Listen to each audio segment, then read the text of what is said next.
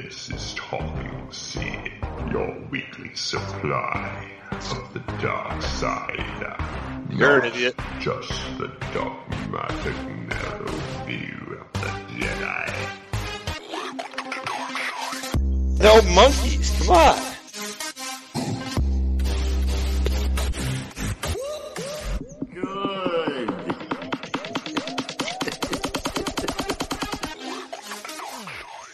Hello, everybody. I'm Josh Roach. I'm Casey Schreffler. And I'm Shane Sutherland. Hi. And we are Talking Sith. Today is Talking Sith. Today is June 1st, and there are 201 days until Episode 9, The Rise of Skywalker. Well, who's counting, right? Who's counting? We are. We literally just did that. Just a lot of people. For news today, I want to talk about this script that's this KOTOR movie that's being rumored about by BuzzFeed. You guys heard about this? I have seen some of the rumors, yes. I mean, I've heard there's going to be an Old Republic movie, but I haven't heard the specifics. Well, so this comes after an interview at Celebration where Kathleen Kennedy actually said that this is something they've been talking about. Have you guys heard this part of the snippet from Kathleen Kennedy from one of the guys? Not me. Maybe. I think I have, but you can go ahead and remind everybody. All right, hold on one second. Knights of the Old Republic, a lot of fans want to see that. Is there any development of that? We talk about that all the time. Yes, we are developing something to look at. Right now, I have no idea where things might fall, but we have to be careful that there is a cadence to Star Wars that doesn't start to feel like too much. We don't have a crystal ball. We tried a little bit with Solo to see if we could do 2 movies a year and whether or not there was really an opportunity for that. And we felt that's not going to work, so we backed off of that a little bit. But it doesn't mean we don't think about lots of different stories, because that's the exciting thing about this universe. So that was I think she's wrong in a couple ways, though. Well, I would Two movies agree. a year would work. 2 movies a year would work.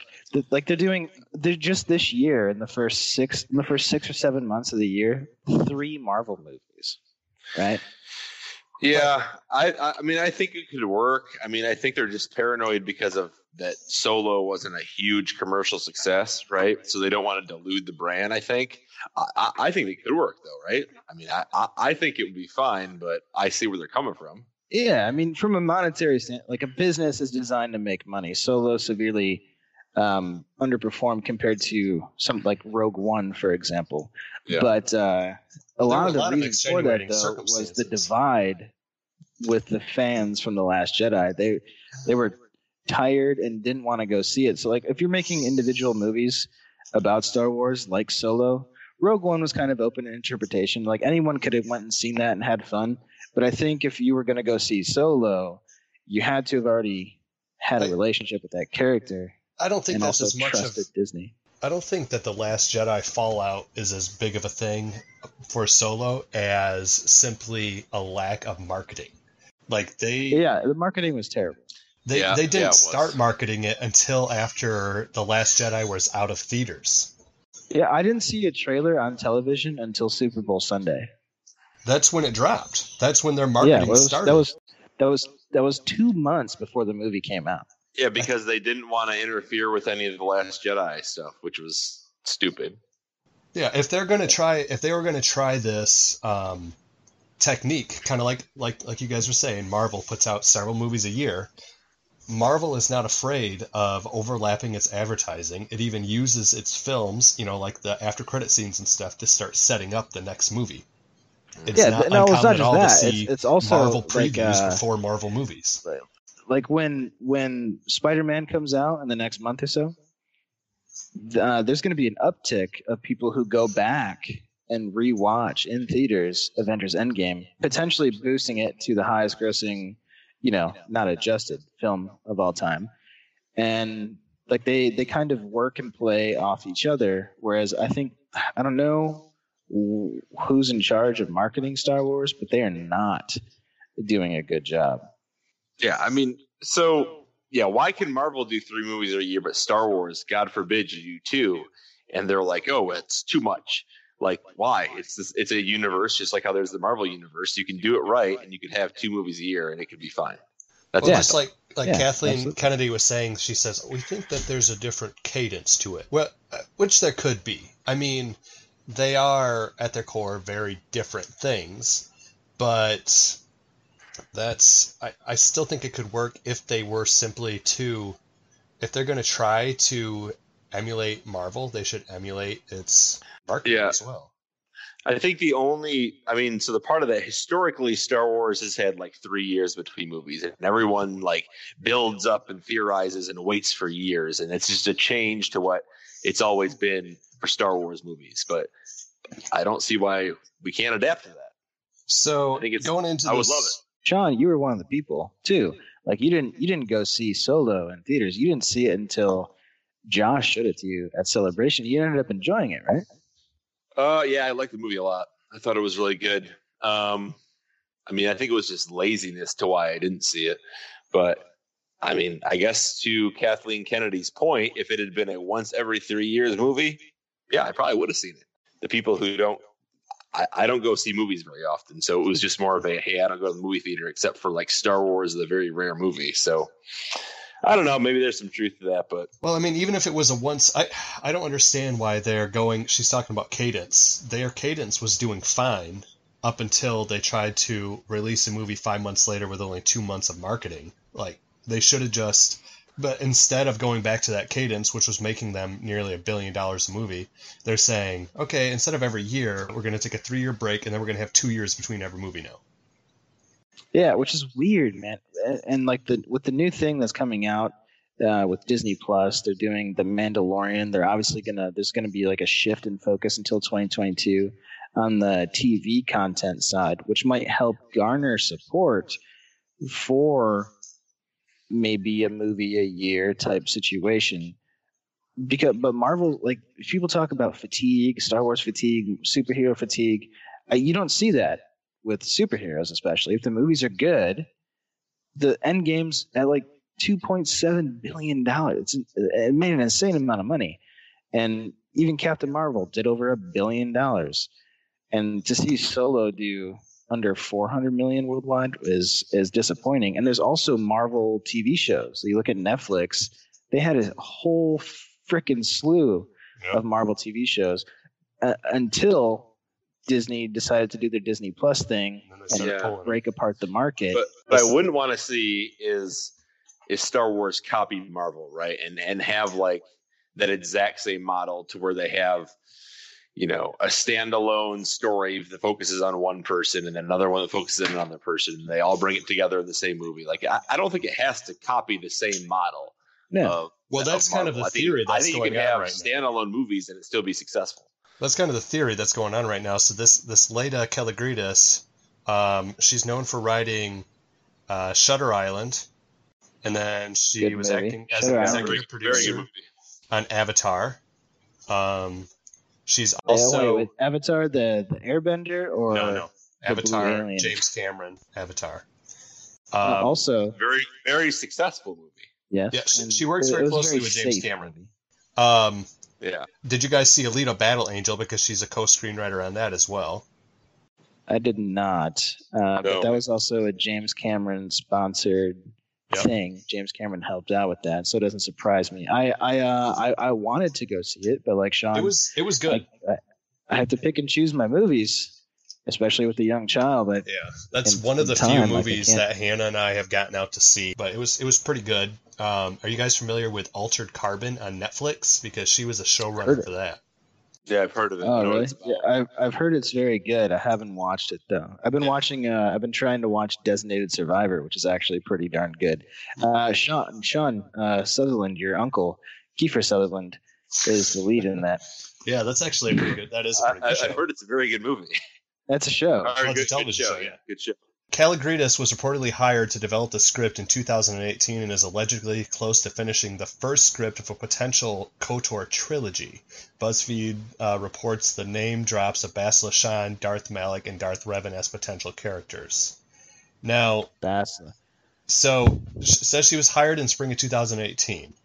Now, we've seen the release schedule for Disney movies, like going up to like 6 years from now. There's only 3 Star Wars movies slotted, and it's also been reported and confirmed by Bob Iger that David and Dan are next up. The next movie is a David and Dan movie.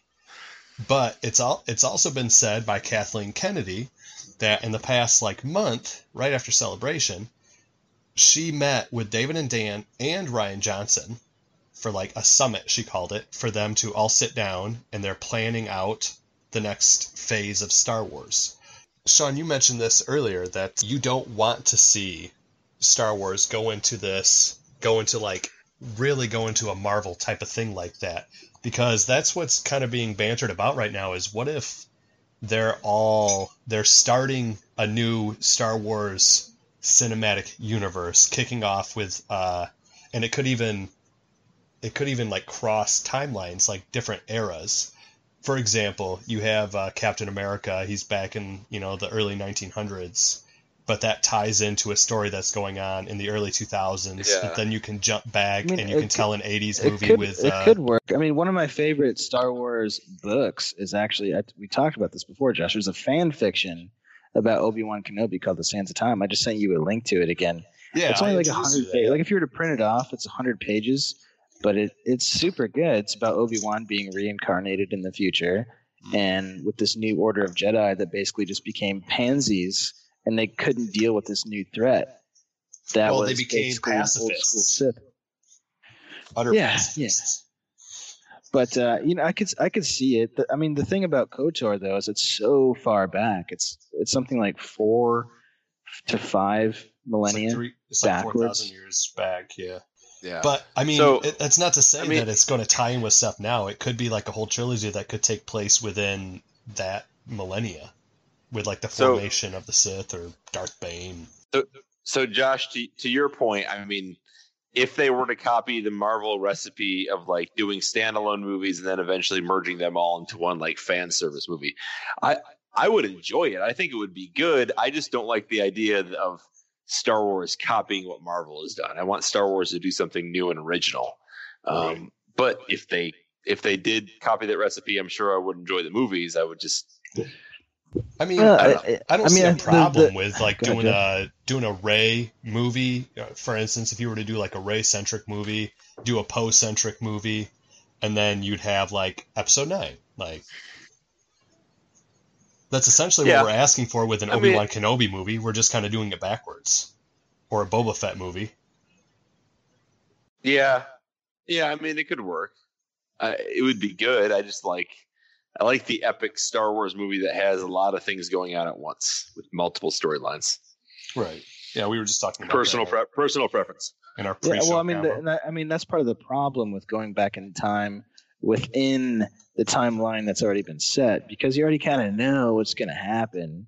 You're just experiencing these characters in a slightly different way, maybe a slightly different age, but the storyline, you know the outcome. You know what I mean? When Chewie's hanging off the side of the train and you think he's coming close with a rock getting to hit his head and stuff, he's not going to die because he's in the later movies.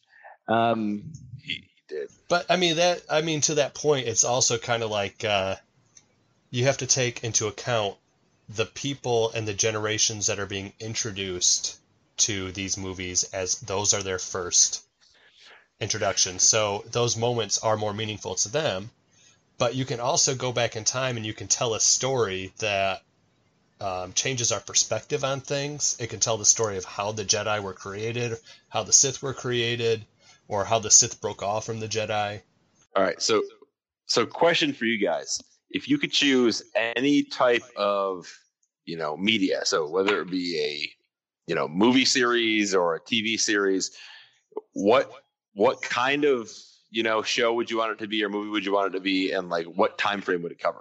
I'm a huge fan of TV lately. I work in the entertainment industry a little bit, and I would love to just end up in TV because I think with TV you get the chance to tell more intricate and interwoven storylines as opposed to 90 minutes of high budget stuff. Because you can still do, like, technology is so good now. Look at Game of Thrones. Look at whatever TV show you want to look at that's decently budgeted. You can make an entire season, 10 to 20 hours of content for the same amount of money you would spend on a 90-minute to 2-hour film. Yeah, I agree that the only thing you're losing out with television, like nowadays, you're getting a better story told through these short television, seasons series. Game of Thrones. Going back, I think really starting off with like Game of Thrones and Breaking Bad did a really good job of that too. Like shorter seasons telling a very concise story. The only thing you lose out on is that spectacle, is that like pop culture event going out to the theater and having I don't know, man. Like, Game of Thrones is a pop culture event. Yeah, but I mean, and going out to the theater is fantastic. I love going out to the theater. I recently saw Aladdin, which I really, really, really, really liked, and I was cracking up in the movie theater at some points with the audience around me. You know what I mean? And that Right. that kind of experience I understand, which is why viewing parties have become more popular. Yeah. If there's a show that a lot of people like, it's not uncommon to have 10 to 20 people at one place just watching the show, which obviously hurts the ratings instead of them watching them separately at home. But if people are watching it and talking about it. So I agree and kind of disagree to that point. The one thing that kind of upsets me, if you look at a show like Firefly, you really didn't get a resolution. You know what I mean? So that's like the scary part of a series. You never know when it's going to end, so you might never get the full story. Whereas if they're going to do, if you just go watch a movie, you see the beginning, middle, and end potentially, unless they're doing a trilogy that's already been confirmed. But there's a chance that the show could be canceled. So would you rather see a Breaking Bad like movie where it follows like one or two characters and their progression throughout the series? Sorry, Breaking Bad like series. Or would you rather see a Game of Thrones like Star Wars series where it follows several storylines and covers like this whole universe or kingdom or whatever it is? That's almost I think it's Which one would be better for you? is almost like the Star Wars movies have been. Like you said, you like more, Sean. You like, the trilogies that focus on a small group of people and their small arcs. But the Game of Thrones is almost like the Marvel Cinematic Universe, where it's following a whole bunch of different people, but it comes all to an epic conclusion. And I think. What's your preference? I like both aspects. I would probably go with a Game of Thrones like thing. But like that's my first instinct. But if I were to, like you asked, what I would want to see if I could pick something, I'd like a television series that focuses on Luke Skywalker between episode 6 and episode 7. You see, you're going back. Look, obviously, we don't know how he got to where he was. Besides some flashbacks, maybe we'll get some more answers in the Rise of Skywalker. But again, you're narrowing it down to a time frame where you already know the outcome. You know Luke's not gonna die. You know what I mean? There's no danger for Luke. Right, but there can be ancillary characters, and it's interesting to see how he gets to where he's still, going to go. I think if you're gonna do it, you gotta start before or after. By your method of thinking, then like the prequel trilogy should have just like fallen flat on its face. We knew exactly where Anakin was going to end up. We knew where Obi-Wan was going to end up. But the difference. But we still got Qui-Gon Jinn. No, you're wrong. The difference is with that is there was 22 years or 20 years or so between the start of the Star Wars movies to where the prequels came out. You know what I mean? Yeah, you knew what was going to happen, but there was a 20-year gap. Yeah, well, there's a 30-year gap between episode 6 and episode 7. I'm talking about a real physical 20-year gap, Josh, not a 30-year hypothetical situation. Well, there was an even the longer Star gap Wars universe. actually between episode 6 and episode 7. Dude, I'm talking about between episode 6 and episode 1. Casey, we're talking about KOTOR's 2,000 years. There's Yeah. 2,000 years there. And no, because he wants a thing that deals with Luke Skywalker again. We've seen that story. We know that story. Let's see something else. I'm sorry. So Josh, I've been arrogant. So Josh, And I apologize. I love Anakin's voice. I accept your apology. So Josh, so your Luke Skywalker saga, series would be like a Breaking Bad type series, because it would be like the progression of Luke from happy-go-lucky. Yeah. Oh, it's storming outside my house right now, but to broken. broken Jedi. That's why I said it's kind of funny, because my first instinct is to say I'd want a grander scale thing, but when I think about actually like what I really want to see, I want to see that time period filled in, because Luke Skywalker is a very different man in episode 7 and 8 than what we left him at. Very, in episode very different. 6. There is so much room in the Star Wars universe. So what do you want to see? Different stories. What do you want to see? I would like to see an epic series. You want to see a Game of Thrones type series? It could be a Game of Thrones type series. But the thing about Game of Thrones, right? So obviously they kind of dropped the ball in the last season, depending on who you talk to.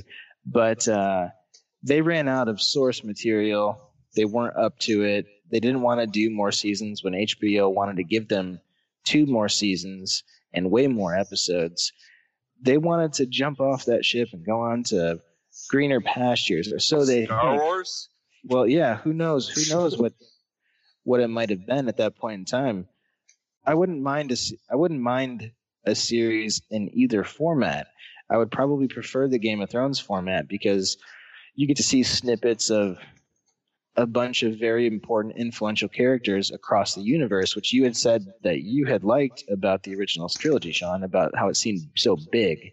Yeah. I think if you do the Game of Thrones model, you can make the universe seem huge and bring everything together in different ways, maybe in packets, you know what I mean? So everything doesn't come together all the time, but you see the little pockets of it come together, different characters meet each other, and who knows? But if it's a Breaking Bad thing, then yeah, it's not necessarily an anthology.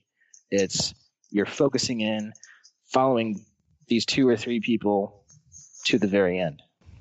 Yeah, and I mean, we definitely know, Casey, I know you kind of dropped out early last episode, but DeHart, were you here for DeHart's question?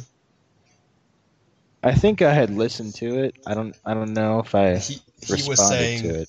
He was saying he was a lapsed Star Wars fan, and the reason being is because he felt that the original trilogy seemed so much bigger than what the prequel trilogy is giving us, and that's kind of like what we all said, was that the prequels, we think, did a really good job of making the universe seem bigger, and then it kind of got a little smaller and condensed. You mean the OT?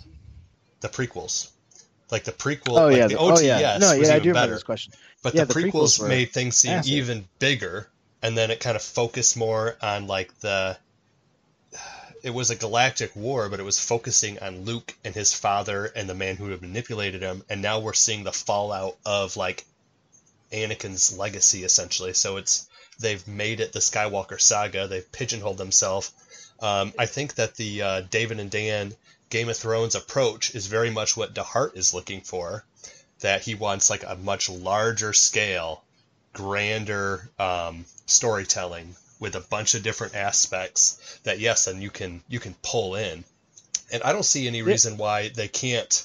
Like, what do you guys like? Marvel has somewhat done this, but they've come close, but they've stopped short of actually having crossover between like their television shows and their movies. There's like, they talk about it, you know what I mean? Like, they'll bring up events and bring up characters. And to your point before too, I know I've been kind of contradicting myself, because I think before I said something along the lines of, if you don't care about a character, because you have to experience this universe. The universe is only as exciting as this character's point of view. Yes, You know what I I mean? know. So you can follow some like homeless dude in the underbelly of Coruscant, and that shit's not going to be exciting. Maybe it will be. Who knows, man? Like the underground speeder bikes. People have made places. documentaries about homeless dudes, man. Come on. Dude, I remember bum fights back in the day. Oh, They made videos and made a shit ton of money off homeless people fighting. Remember our AFA video? the back corporation. Yeah. This is my home. I'm just kidding. No, it's not.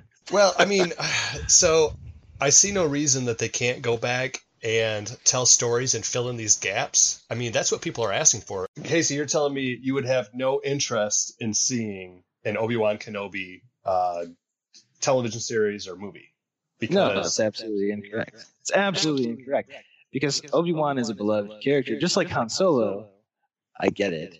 But Han Solo wasn't a character that transcended every trilogy as Obi-Wan has, including TV shows.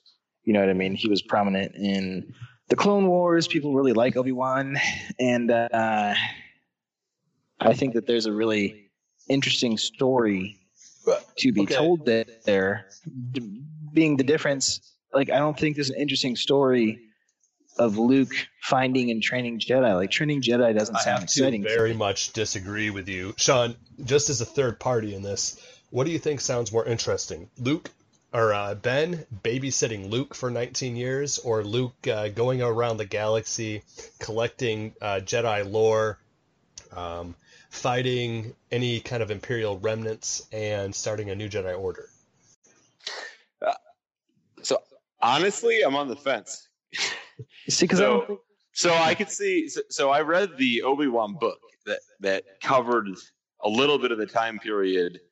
While Obi-Wan was watching Luke, it was pretty exciting. I mean, if Obi-Wan was traveling around and doing stuff, it could be good. I mean, as long as there's content to cover it, I would like to see Obi-Wan, but I would also like to see Luke's storyline between movies. So I think I found I'm pretty indifferent. I would like to see either. A solution for this, and it is, like you said at the beginning, and like you said, Casey, we fundamentally disagree with Kathleen Kennedy's saying that there can't be more Star Wars, that there's a cadence. It just has to be how they market it. Like, yeah, and the story too, because I don't think the Obi-Wan thing, like you kind of pigeonholed it as like an asshole and said that he's just gonna. You're an asshole, Josh. He's just sitting there babysitting Luke, changing diapers for 20 years. No, he's not. What a loser. I'm willing to bet that. Yeah, he said he'd keep an eye on him, but I think in the beginning there's probably some good stuff with Obi-Wan trying to go out and find some of the Jedi. Go read the book Obi-Wan. There is a good story behind what he does in that time. Yeah. There's stories to be told there. I agree, but I also think that there's just as much, if not more, story to be told in Luke building a new Jedi Order. Yeah, but we have 9 episodes of a Skywalker thing. I want an Obi-Wan. I want something different. I want a different character. You know what I mean? I mean, but how much can you do with Obi-Wan just on Tatooine? I mean, do you have him leave Tatooine and go? Like I said, I think there's a good story somewhere there about him going out trying to find maybe some of these surviving Jedi. A lot of people we're not say that it's part of his. Part of it is not just that he was going there just for Luke. It was like Yoda said, failed I have, into exile I go. They exiled themselves like out of shame, almost like a samurai thing. So it's been like the loose understanding this whole time that like Yoda never left Dagobah and Obi-Wan never left Tatooine. They exiled themselves. I think Obi-Wan would be different though. Like Obi-Wan, I don't think Obi-Wan, because Obi-Wan, remember, was trained by Qui-Gon. Right. And Qui-Gon could talk to both of them through the Force. So I think Yoda, he had 900 years into this job. He was probably just ready to retire. Swamps of Dagobah retirement home. Yeah. Mine. But I think Obi-Wan wouldn't have just sat down. I think he would have tried to do something even without Yoda's help. Maybe he went dark. Or it'd be cool to see like him kind of going grayish, not necessarily dark, and going out trying to find stuff. So he goes to Tatooine. How does he get this house? Does Bail Organa buy it for him? That's traceable. How does he acquire this little hut? Does he build it? How does he know how to navigate Mos Eisley and stuff? So if you just want to stick to Tatooine, sure, he knows about the Sand People. I mean, you could have so much. You could have so much go on with Obi-Wan. Really, I mean, like you could have all these politics go on with all these small cities that are surrounding, the Tatooine area where Obi-Wan resides in. You could have a lot going on.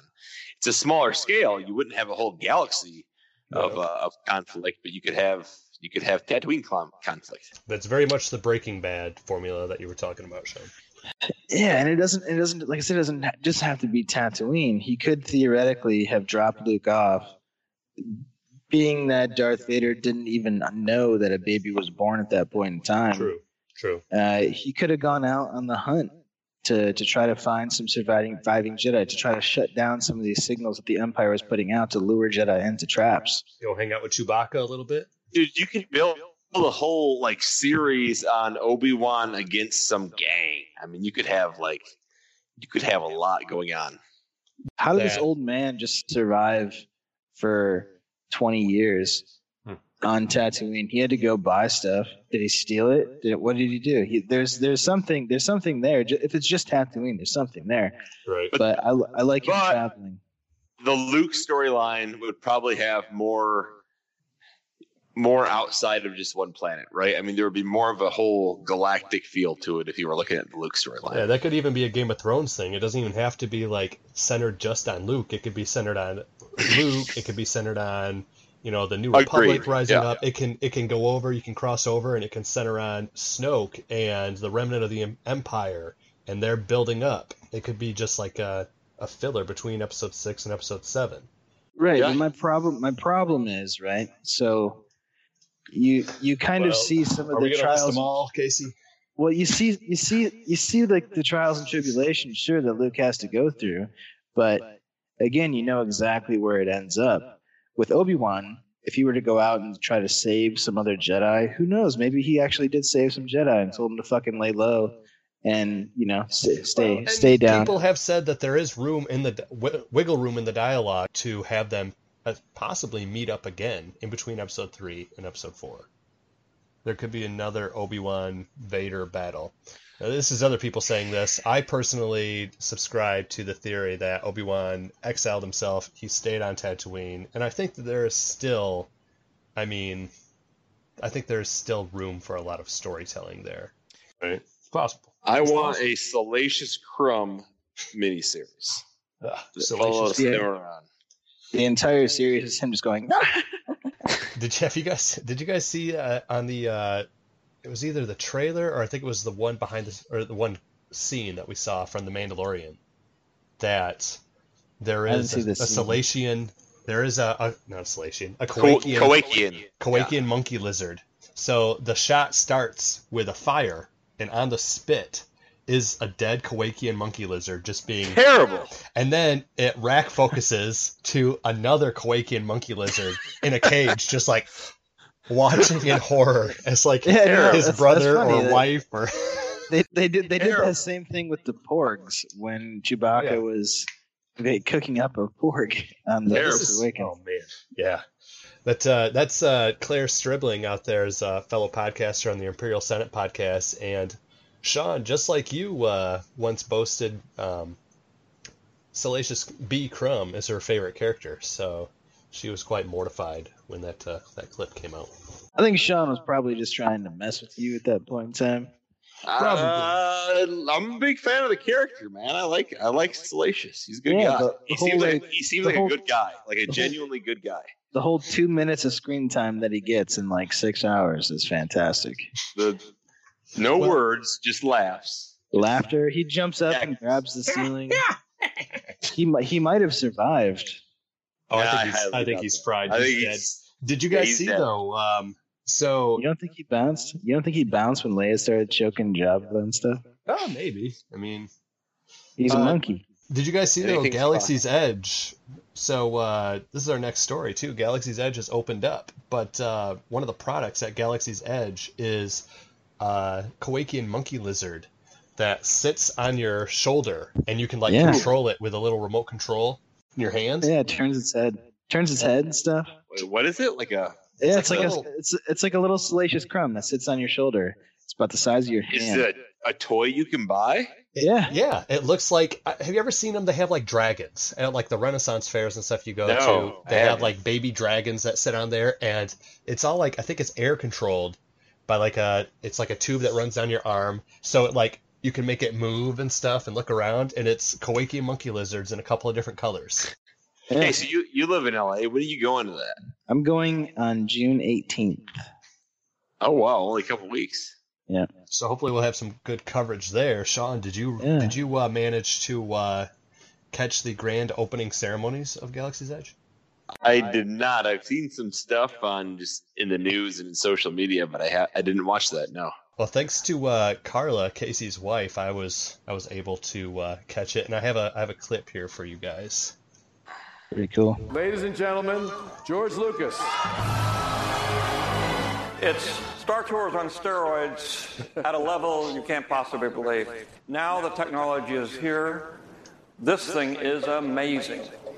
It's really something that you couldn't even dream about 20 years ago. I hope you enjoy it. It was a great experience for me, and I think that you'll change your life. Thank you. Thanks, George. And now I'd like to introduce a man who won our hearts as the charming rogue Lando Calrissian, Billy D. Williams. As you probably know, I was the original owner of the Millennium Falcon.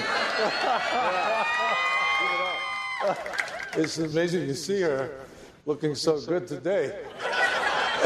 And I'm so excited for you. You're going to get the pilot, the Falcon 2. Ladies and gentlemen, please welcome Luke Skywalker himself, Mark Hamill. The last time I was in a Disney park with George Lucas was for the opening many moons ago of Star Tours. And I thought to myself, this is inconceivable that I could be part of a movie that would get its own ride in a Disney theme park? I mean, I better savor the moment because it'll never be surpassed. And yet, look at where we are today. We get our own land. Okay, sure. Let's fire up the Falcon.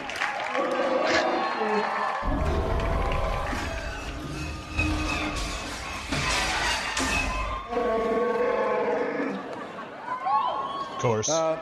This is just a little embarrassing. Is there somebody who knows how to fix this thing? She may not look like much, but she's got it where it counts. Ladies and gentlemen, Harrison Ford. All right. Can you help us out with this thing? I'll give it a try, Bob. Peter? This one's for you.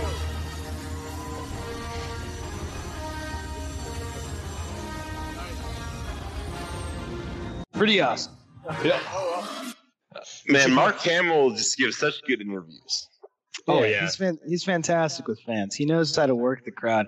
I don't know how he would be in like a private one-on-one type situation thing, but he knows how to work the crowd. His thing is the point. He always does the. I mean, he's so good. Like listening to these, he's just so good. Oh yeah, he's all the best. time. It really sucks that at Celebration this year, Sean, when you were there, he wasn't there because, like, most of the past celebrations, the one that Casey and I went to in 2015, he has his own panel, and it's just like a one-man show, and that's just like Mark Hamill on steroids. The whole I would love that. Yeah, he's fantastic. The worst part of that Star Wars opening ceremony was just the awkwardness of George Lucas, unfortunately enough. Oh, man. Like, I know he started, I mean, the dude's old, I get it, he doesn't care, but he came up there and spoke for maybe 20 seconds, and it's good though. We don't have the audio clip. But George put his time in. He created the universe, and he just doesn't care anymore. That's fine. I don't have this particular audio clip from it, but he did say when he first came out, he was like, "It could have went really bad, but but it didn't." That's literally what he said. It could have went really bad, but it didn't. So, that's a pretty good impression, Josh. No, you need to pair your voice. This whole thing could have blown. With the guy who dressed up as George Lucas at Celebration. Right. And man, that guy looked just like George. Yeah, and we're not talking about the slave George Leia. Oh my. Like mid-1980s slave George. That was something. Did you guys hear at the what do you think of Harrison Ford's shout out to Peter at the end there? It was good. I thought it was appropriate. Yeah, very appropriate. Do you think that it was planned? Because if you watch the video, here's what happens. Yeah, Harrison walks up and like he hesitates. He like turns like he's gonna smack it, and then he turns around and he says Peter, and then like everything starts up and everything, and he's like, "This one's for you." Then he hits it, but everything's already started at that point. And at the very end, you can hear Bob Iger say, "Oh well." Did you hear that? I isolated this.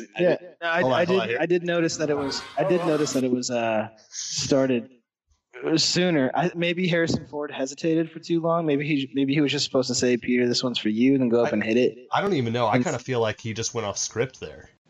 Probably, he probably did. Either way, dude, it's still good.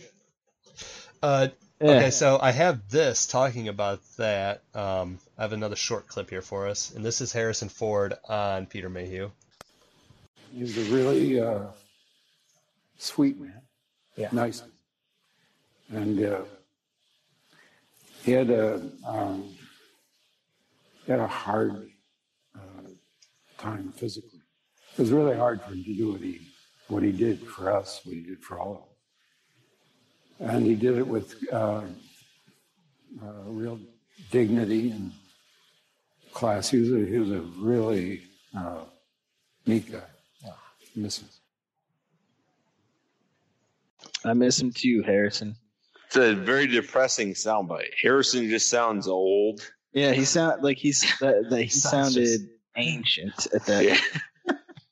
Yeah. I mean, man, we've lost in the past couple of years. We've lost Carrie and we've lost Peter, and I mean, I think Harrison's going to be next. I don't know. I mean, the movies came out like freaking 40 years ago, guys. I mean, they're old. Like 81 years old. I know. Who is? Yeah, Billy D. It's awesome. Billy D. We should just be happy they're still doing this stuff. I mean, they're still showing up for events and shit. I mean, that's awesome as it is. Casey, do you think that they'll have a grand opening for the Orlando one like this? Maybe we'll see some of the because that'll be in August. Do you think that'll maybe be like the beginning of the press junket, like for the new for episode 9? Rise of Skywalker. You know what? Maybe I think the parks. I think everything is kind of just like the midichlorians, symbiotic life forms for each other. I think the parks are going to try to influence movies. The movies is going to influence the parks, but the park is different than what we have seen in a Star Wars movie. So it would make sense that something like someone like Han Solo would know where Batuu is and stuff like that. I think that there will be some sort of opening ceremony. I don't know if Bob Iger or Harrison Ford would go to that. It's hard enough to get him to go to celebrations. What I found kind of strange was, so Batuu is quote unquote canonized, and the stories and the stuff that that are going on there are in canon. And in canon, we do have stories where Han Solo's been there, where Darth Vader's been there, where Padme's been there, Thrawn's been there, to Batuu already. But the storyline takes place in the sequel trilogy, and the storyline, when you go to Batuu, Casey, you will be going there, and it's supposed to take place between episodes 8 and episodes 9. And I just thought it was kind of funny that they have all these original trilogy actors opening up the sequel trilogy-centric park. You're an idiot. Well, I mean, yeah, no. Don't make me destroy you.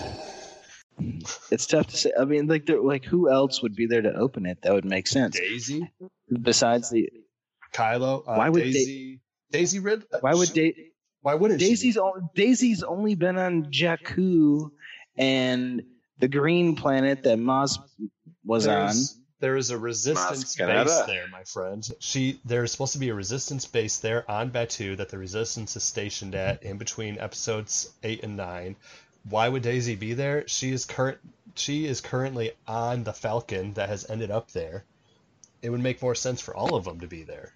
Right, but we don't. But that's not common knowledge that she was there between episode 8 and 9. That's stuff that only the hardcore fans would know. I mean, and they didn't even and those people, like the new trilogy stars, really only showed up for panels and an interview on the celebration and like the hall. They didn't show up for. Do you not find that strange though that they're still pushing the OT so hard, like these actors and these characters that we're not seeing more from the new. Because go back to the Force Awakens panel. Okay, so when we were at 2015, they came out. They introduced the new cast first, and they were out there like the whole time. Now, if you go to Episode 9's panel, they brought out like Anthony Daniels and Lando, Billy D. Williams, and they brought them out for a good opening chunk. And then it was only at the very end that they brought out so they gave him like Anthony Daniels, he got his own introduction. Billy D. Williams, he got his own introduction, and the new cast, and it's Poe, Finn, Rose, Daisy, Jonas. I think what happened was, again, I talk about the fallout from The Last Jedi so much, but J.J. Abrams is back and trying to reinvigorate the excitement that everyone had before. And a lot of the excitement, whether it's new cast or not, with people who are our age or older, they really, really, really like the original cast. Yeah. You know what I mean? And the new cast is great, and it was super cool to see Finn walk by and like do the thing. And was that with you, Josh, or Sean, when Forrest Whitaker walked right past me? It wasn't with me. I was with you. Yeah. And I remember being surprised at how tall he was. I didn't want to bug him. Mr. Mr. Whitaker, Sakuya. How tall are you? Yeah, you're tall, man. What, I'm like 6 foot. What? But no, he was in much better shape and taller than I would have expected, and it was super cool to see him, and it's super cool to see these stars be there.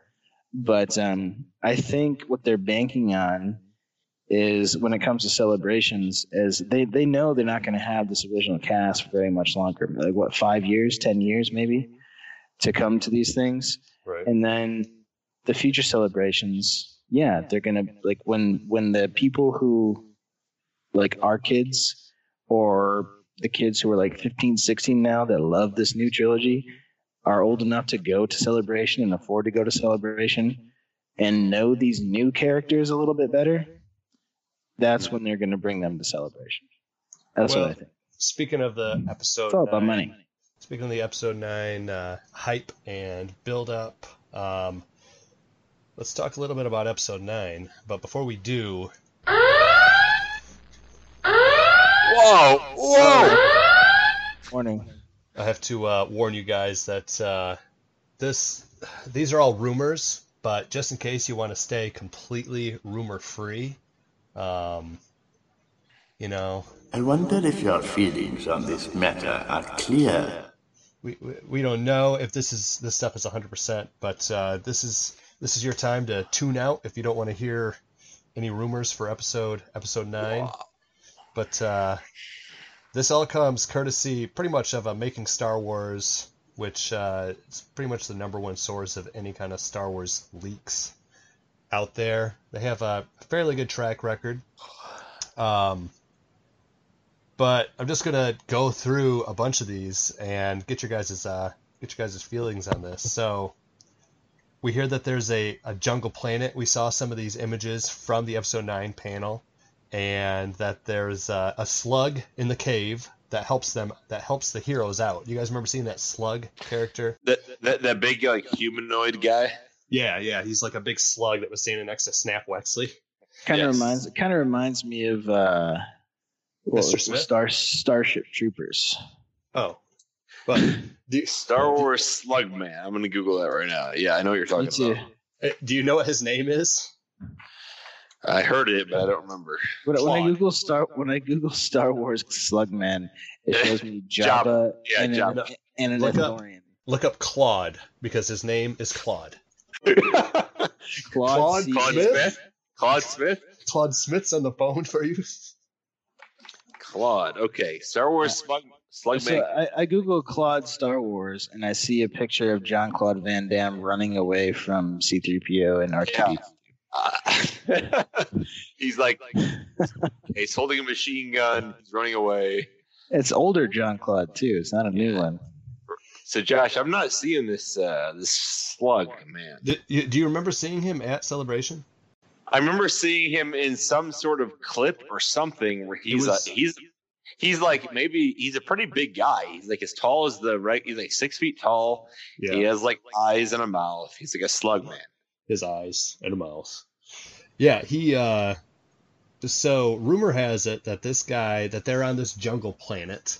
And there's some sort of skirmish that breaks out, and our Resistance heroes have to go out, and they end up hiding in a cave where they run into Claude.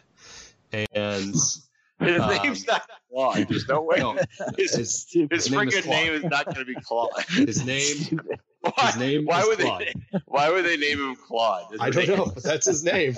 They've come out and said this. Check your messenger.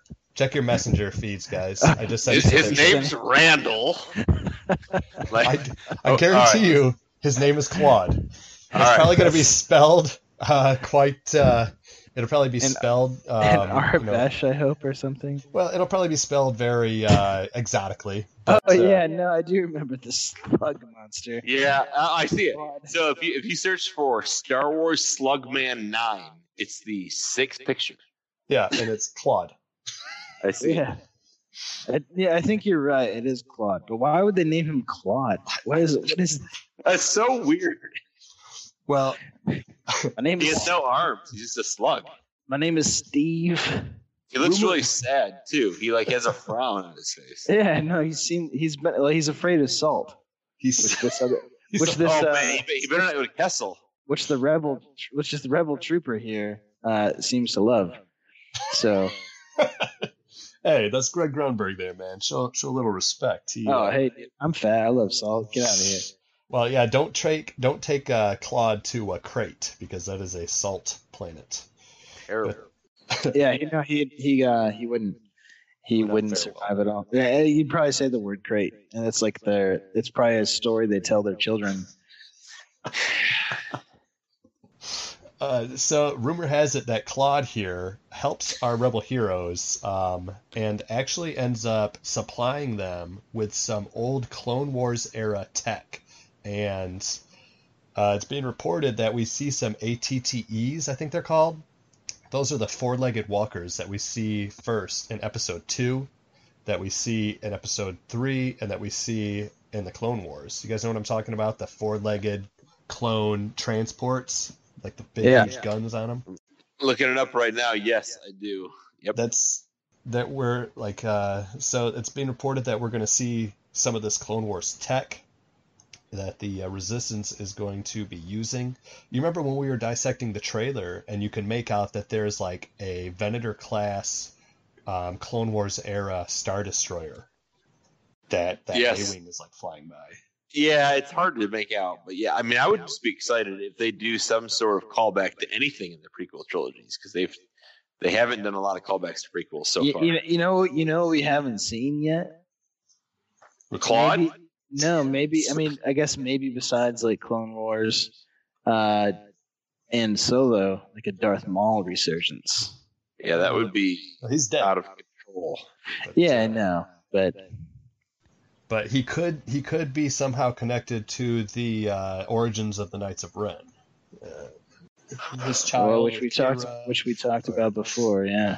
Well, Sean, there is rumors that there is a droid factory. We kind of touched on this in our episode 9 trailer breakdown 2, and that we're going to see some battle droids in episode 9. That wouldn't surprise me. You're talking like episode 1 battle droids? Like episode 1, episode 2 battle droids. Yeah, like Trade Federation. You're not talking super battle droids. You're talking like the battle comically, yeah, like the guys that talk battle droids. Roger. Yeah. The super battle droids did talk too, but you're right. They did. But yeah, no, that wouldn't surprise me because we only they sounded pretty beta. Like in the movies, we only really see the destruction of the factory in Geonosis. I'm sure there's plenty of more that went unseen and just got shut down when Anakin killed the Separatists. Oh yeah, well we see in episode 1, and they established this in episode 1 that the droids are all controlled by like a central brain.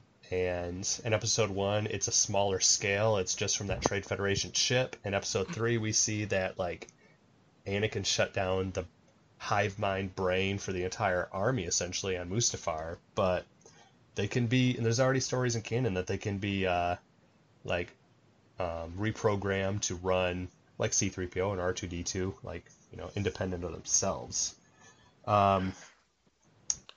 There are rumors, and we talked a little bit about this, that potentially the Falcon is quite beat up and on fire in this episode. I do remember talking about that. Well, that just remains to be seen. We talked about that last episode. How do you guys feel about the Falcon not making it out of this? I think it's a good, as long as it goes out in a way that isn't just like a throwaway type death. You know, it is what it is. It's a ship. Yeah, it's a means to an end. Agreed. Yeah, it's not a character. I mean, it doesn't have to have some super symbiotic death scene. I mean, it's a ship. I agree with Casey on this one. I mean, at this point, it would be cool if it has some sort of playoff, but it's a ship. And yeah, it does have K3s or the Lando's L3. Yeah, L3. Yeah, whatever. It joins the ship's mind. Whatever. Yeah, but that was only really known about if you've seen Solo, which most people didn't. So, yeah, I mean, yeah, the Millennium Falcon is super embedded into the current Star Wars lore. It would be nice to see it go out in a way that's kind of meaningful or impactful or dangerous for the team. But yeah, it's just a ship. I'm sure they will. I'm sure they would have some sort of like emotional destruction scene or send off for it, and it would have some kind of impact. But yeah, whatever. It's a ship. I mean, they reintroduced it really cool in The Force Awakens. Like they're running towards a different ship, and he's like, "What about that one?" Oh no, like that hunk of junk. The junk will do. Right. And it ends up being the Millennium Falcon, which was super cool for everybody. Yeah, so I think of how it was first introduced. Yeah, no, I think if the Falcon goes down, it's it doesn't have to be it doesn't have to be like a character death scene. Well, they probably will make it that though. I think they will make it that, and it especially for probably have a droid download the ship's info and stuff so it lives on or something. They will make the ship have a frown face when it dies. Here's what I want to see. I like think an emoji. And I can't take credit for this. There's been other people who have come out with this, but like that picture we looked at of Kylo and Rey battling, and how we theorized that it could either be the Death Star ruins that they're fighting on, or potentially the Falcon. If you want to have an epic, huge duel at the end of this saga, right? Think of, like, there's rumors that in battles and stuff in this, that we might flash somehow or see some very important settings from the saga. Think, what is a more integral and nostalgic setting than the Millennium Falcon itself? What if the last battle partially takes place inside and outside on top of the Millennium? So I think the most realistic thing is Rey fixing something on top of the Falcon that needs to be repaired, and Ren catches her on top of the Falcon. So didn't we see a hallway in like episode 3, like a really narrow hallway where they were fighting lightsabers in, and there was like sparks flying all over the place because the lightsabers hitting the walls? Yep. That'd be kind of cool. That's what I was thinking. Like, here's if I were directing it, if I were JJ, here's what I'd do. They confront each other inside the Falcon. They are fighting through that hall, like you said, Sean. They end up in the cockpit, and what if Kylo, or they just like slash their way out of the cockpit, jump out, or he just that'd be cool. Cuts the whole front of the cockpit off. No, what would be even cooler is if they slash it in a way kind of like Mustafar when they landed on the things and cut the controls to where all the lava shields came down. Right, the shields just they did something with the Falcon, and the Falcon just like takes off on its own. L3's controlling it, just like flying around. And then they had to get out crazy like that, yeah. And then they get on top. They end up on top of the ship fighting while it's just like flying around in an atmosphere. That would be sweet. That'd be kind of cool because like you could play around with physics and gravity and stuff. If the ship turns, they fall and stuff. So now I'm going to be disappointed if there's not a massive battle destroying the Falcon in episode. Yeah, so I like the idea of it, and I think if you do destroy it, that makes so you're talking about like Disney's master plan to make money. That makes the Star Wars like theme park even all that more like memorable. Like you have a piece of the Falcon there, like it died, but it's here. You can see it. Right. I don't know. You sounded extraordinarily like Beetlejuice when you said that. Did you notice that? It died, but it's here. Like you sound exactly like here now. Yeah, you sounded just like Beetlejuice. But yeah, so that's another thing that I didn't even consider in this whole thing. Why would they kill the Millennium Falcon when they are just creating 2 of them? You gotta think of the commercial aspect of it. Batuu there's a time frame, and it's set between episode 8 and episode 9. When you go there, they're going to push it to you, the whole storyline that, like, there's little skits that go on there. Kylo Ren's walking around. It all takes place between episode 8 and episode 9. I understand that, but like what Sean was saying, the commercial aspect, this Falcon ride is going to, like, Star Tours has been around for over 20 years. This Millennium Falcon ride is going to be around for about 20 years. Why would people 20 years from now want to go on this Millennium Falcon ride if the ship still isn't a thing in current lore? Because they could go back and tell stories like Luke Skywalker could be flying around on it in between episode 6 and episode 7. Or they could fix the ship.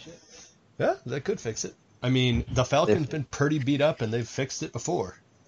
It's just like if Pavlov's law or something like that. Like is it like if you're sailing a ship and replace every piece of it over the course of time, is it still the same ship? I don't know, man. I think, Casey, you're right. If Disney's going to spend $1 billion and this is the flagship of their theme park, you might want to continue to like milk that cash cow in movies leading up to it or shows leading up to it to continue to feature the Falcon. Well, you want it to be recognizable. Yeah, that's something that is recognizable as Star Wars, and so as much as I can see, and I think it would be cool to have it be killed off and have it be destroyed, there are certain things that are recognizable as Star Wars. The Millennium Falcon is one of the most recognizable ships in pop culture, and it's recognized as Star Wars. Chewbacca is one of the most recognizable characters, and it is Star Wars. C-3PO, R2-D2, now BB-8. Like, these are characters that can live on live on and on and on forever. And the Falcon is just as much of a character. Yeah, it is. As any of the other droids. And yeah, since we brought it up and we've been talking about it, there's no way that they're going to spend this amount of money on a ship that they're not going to show in any future stuff. There's no way. If anything, it's going to be more. If anything, it's going to be more prominent. It's going to be the Falcon. It's going to be the ship. I agree. Maybe it gets real beat up, and at the very end, we see it's fixed up, and they're flying off into the sunset on it.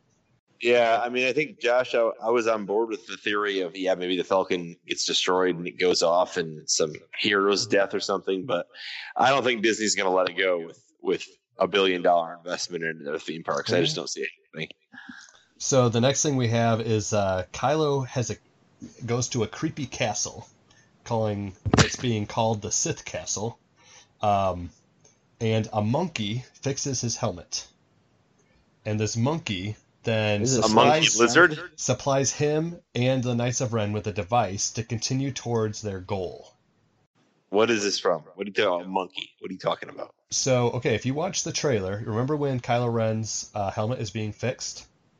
Yeah. Oh, the furry hand. It's a furry hand, and there were leaks. It's not a monkey. Maybe it's a Bothan. Before the trailer. There were leaks before the trailer came out that it's not a monkey, but people that are part of the production that probably don't know the word Bothan. You know what I mean? It could be a chimpanzee. It could be a Bothan, but to them, it's a monkey. It's a furry humanoid creature. It's not. It's not the game Jumanji where they turn into monkeys. What if? Okay, we're going to a creepy castle. What if it's just a flying monkey, a la Wizard of Oz? There's a witch there. There's some flying monkeys. Right, but it's not the Wizard of Oz. There's no monkeys. Come on. Well, it's not a monkey, Sean, but these are people behind the scenes. They're monkey-like people. Right. They have monkey-like. It's a monkey-esque creature. So Planet of the Apes already exists. So what are your guys' feelings on this creepy castle with a monkey-like creature fixing the Kylo Ren's helmet? Where's the castle come from? I think it's an alien-like creature. It doesn't have to be just because it's hairy all over the place doesn't mean it's a monkey. We don't even know if it's hairy all over the place. Its hands are hairy. Like it could be like you look at how we used to think of dinosaurs, and nowadays we understand that like the Velociraptor probably had feathers. You know what I mean? So why would it be?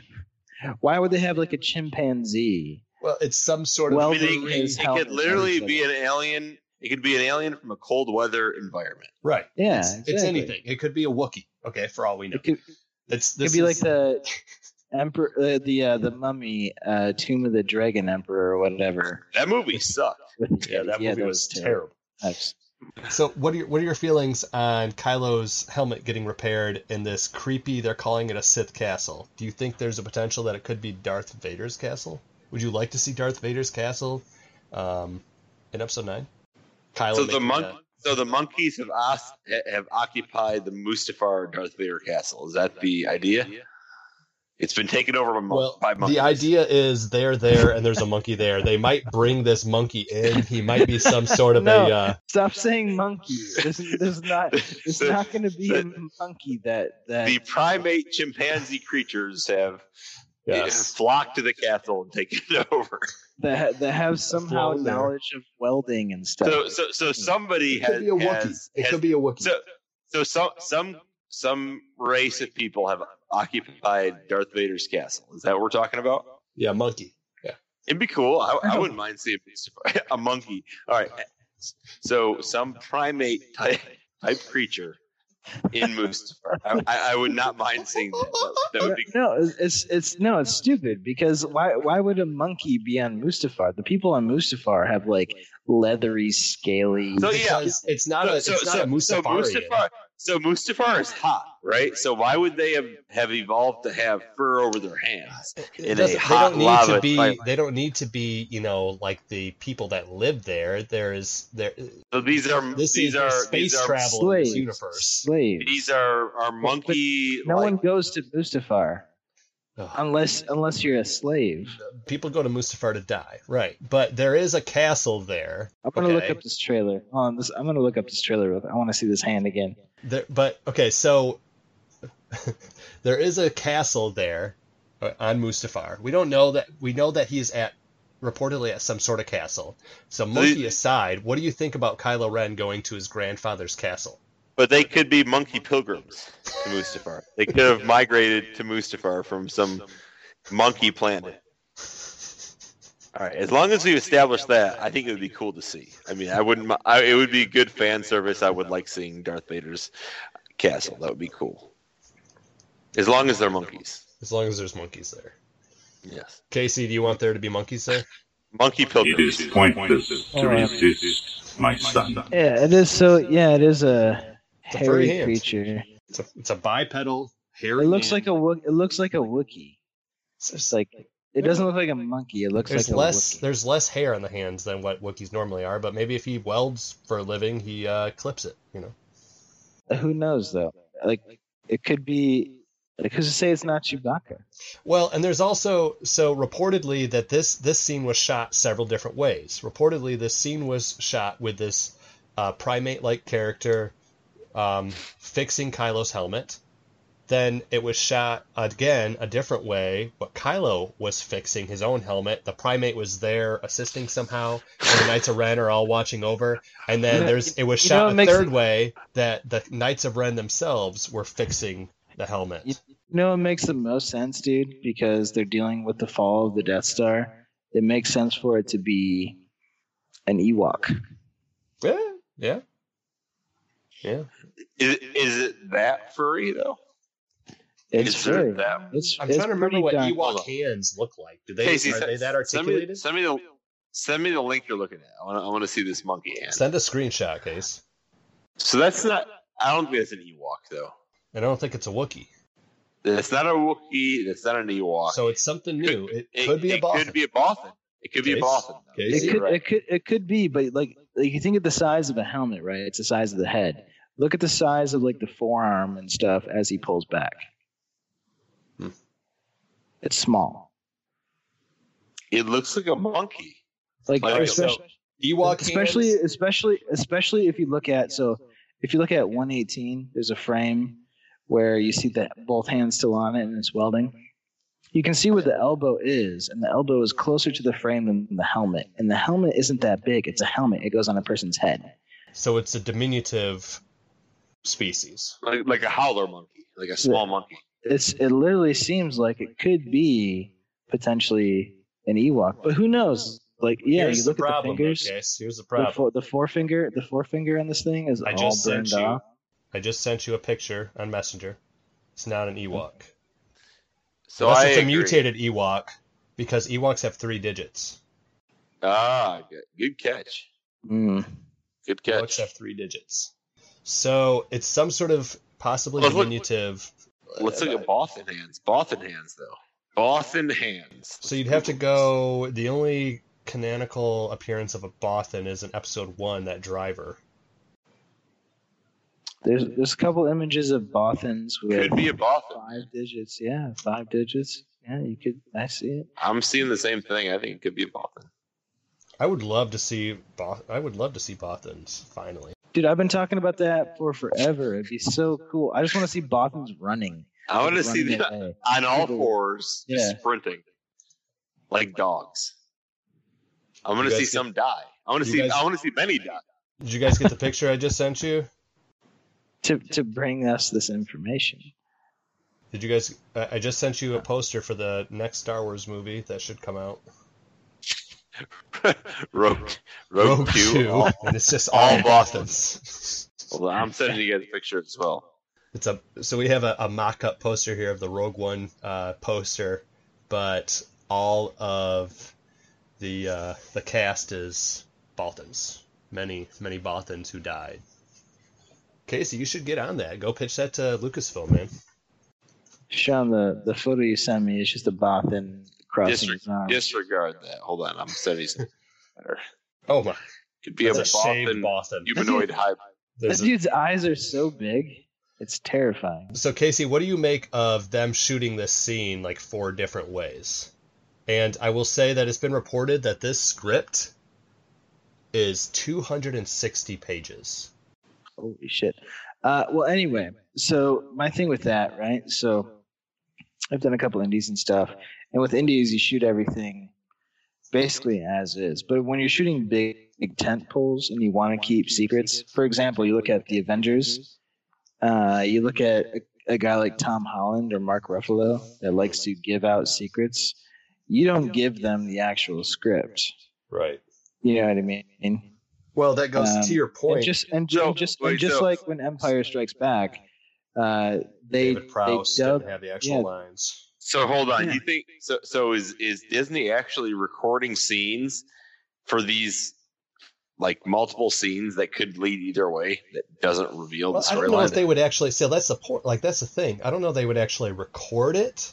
But no, they do. They do because there's test audiences. Okay, well, there's also this that would go along with that. Which Lost, when John Locke dies, spoilers, in Lost, terrible.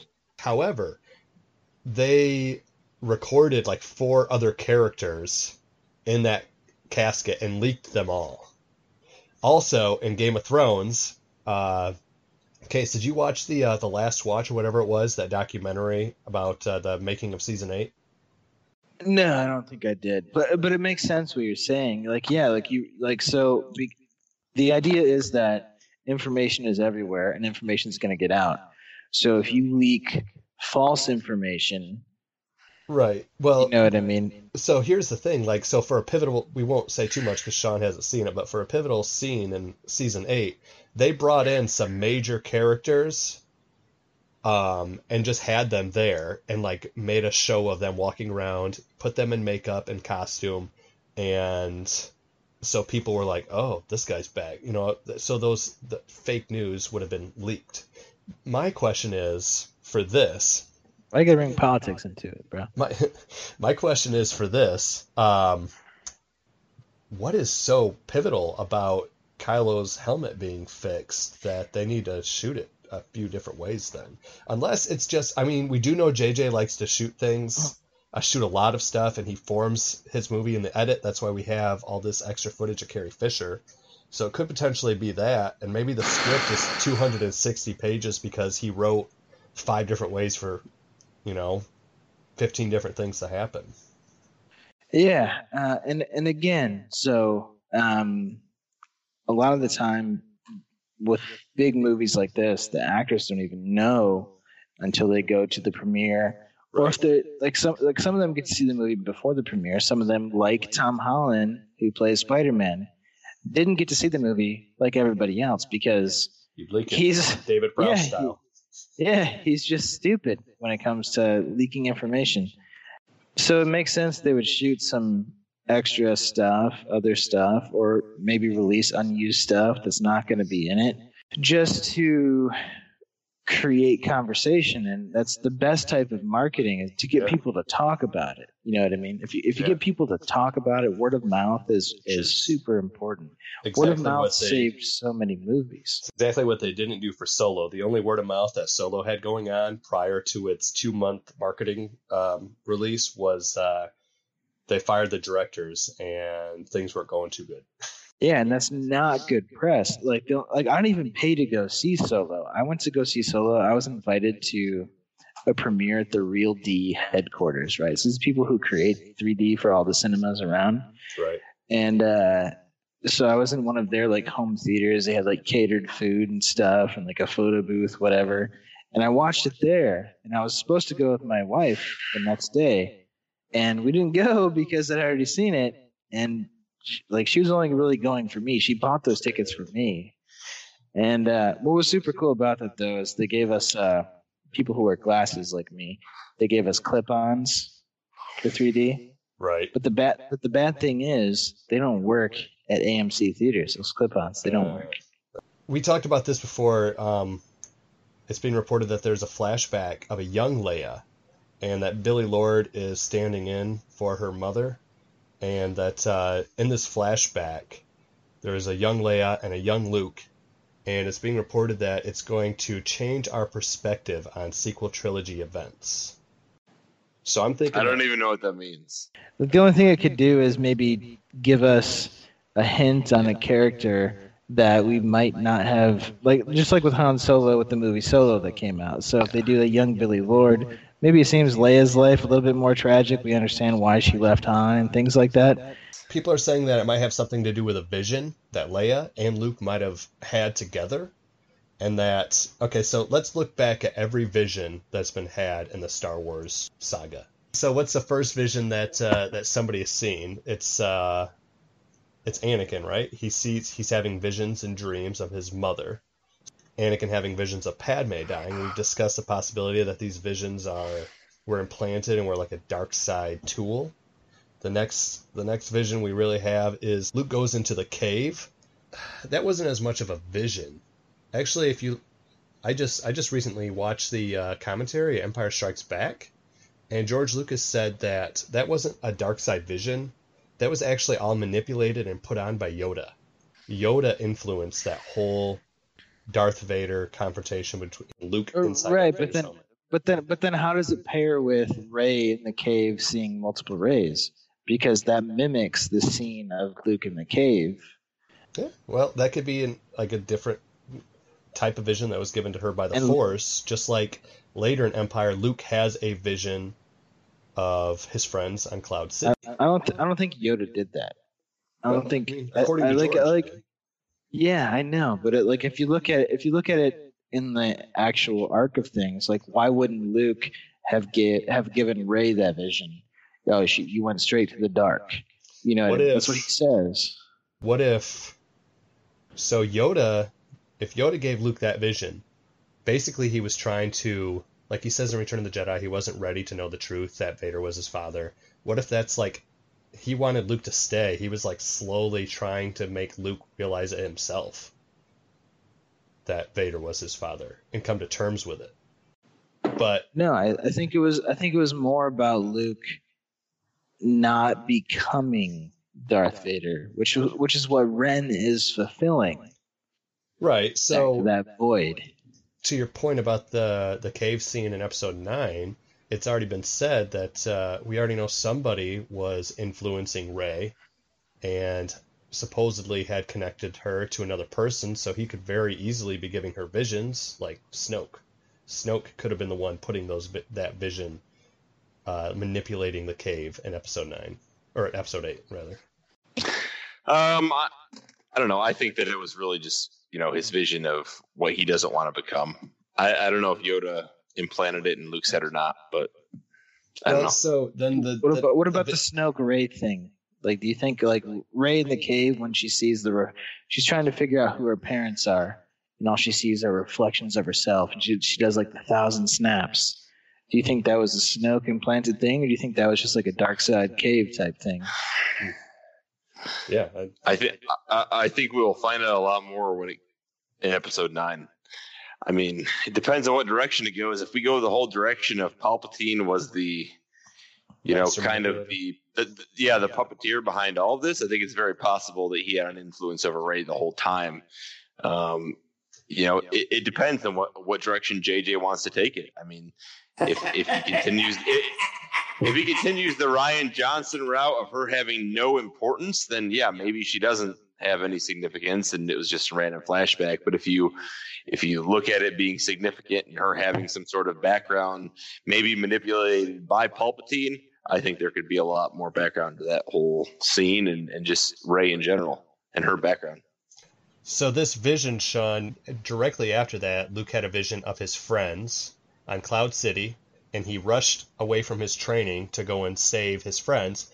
But that vision we know was manipulated by Vader. Vader was torturing Han as a trap to send Luke to try to lure Luke there. So what if? But Han, yeah, I guess like there's no way to tell how much time was.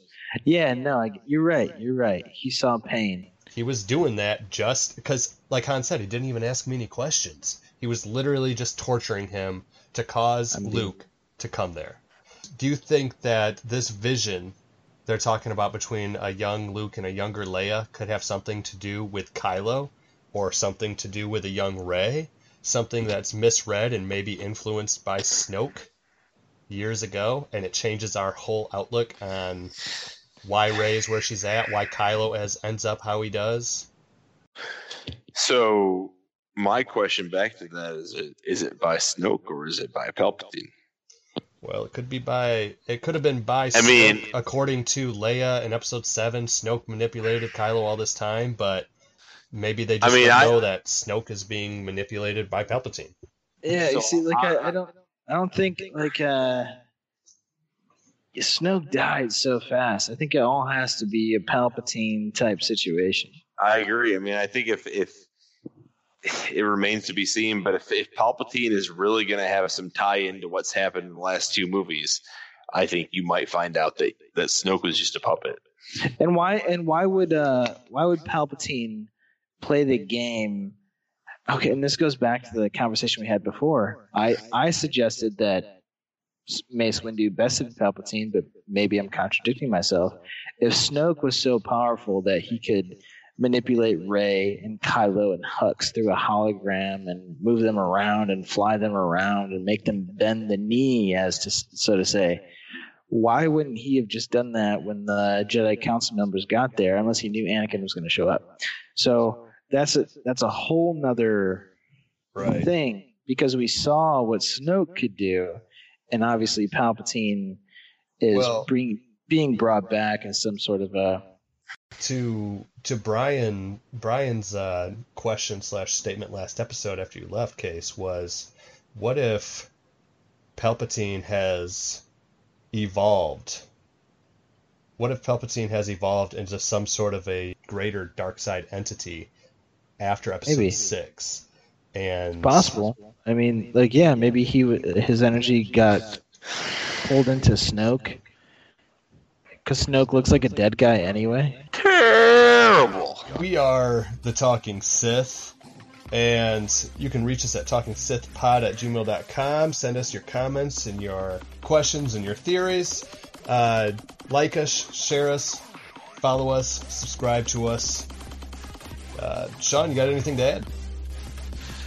Nope. Just, what was it, 200 and how many days until Episode 9? Well, we've 200 days now until Episode 9, as we've crossed over the threshold.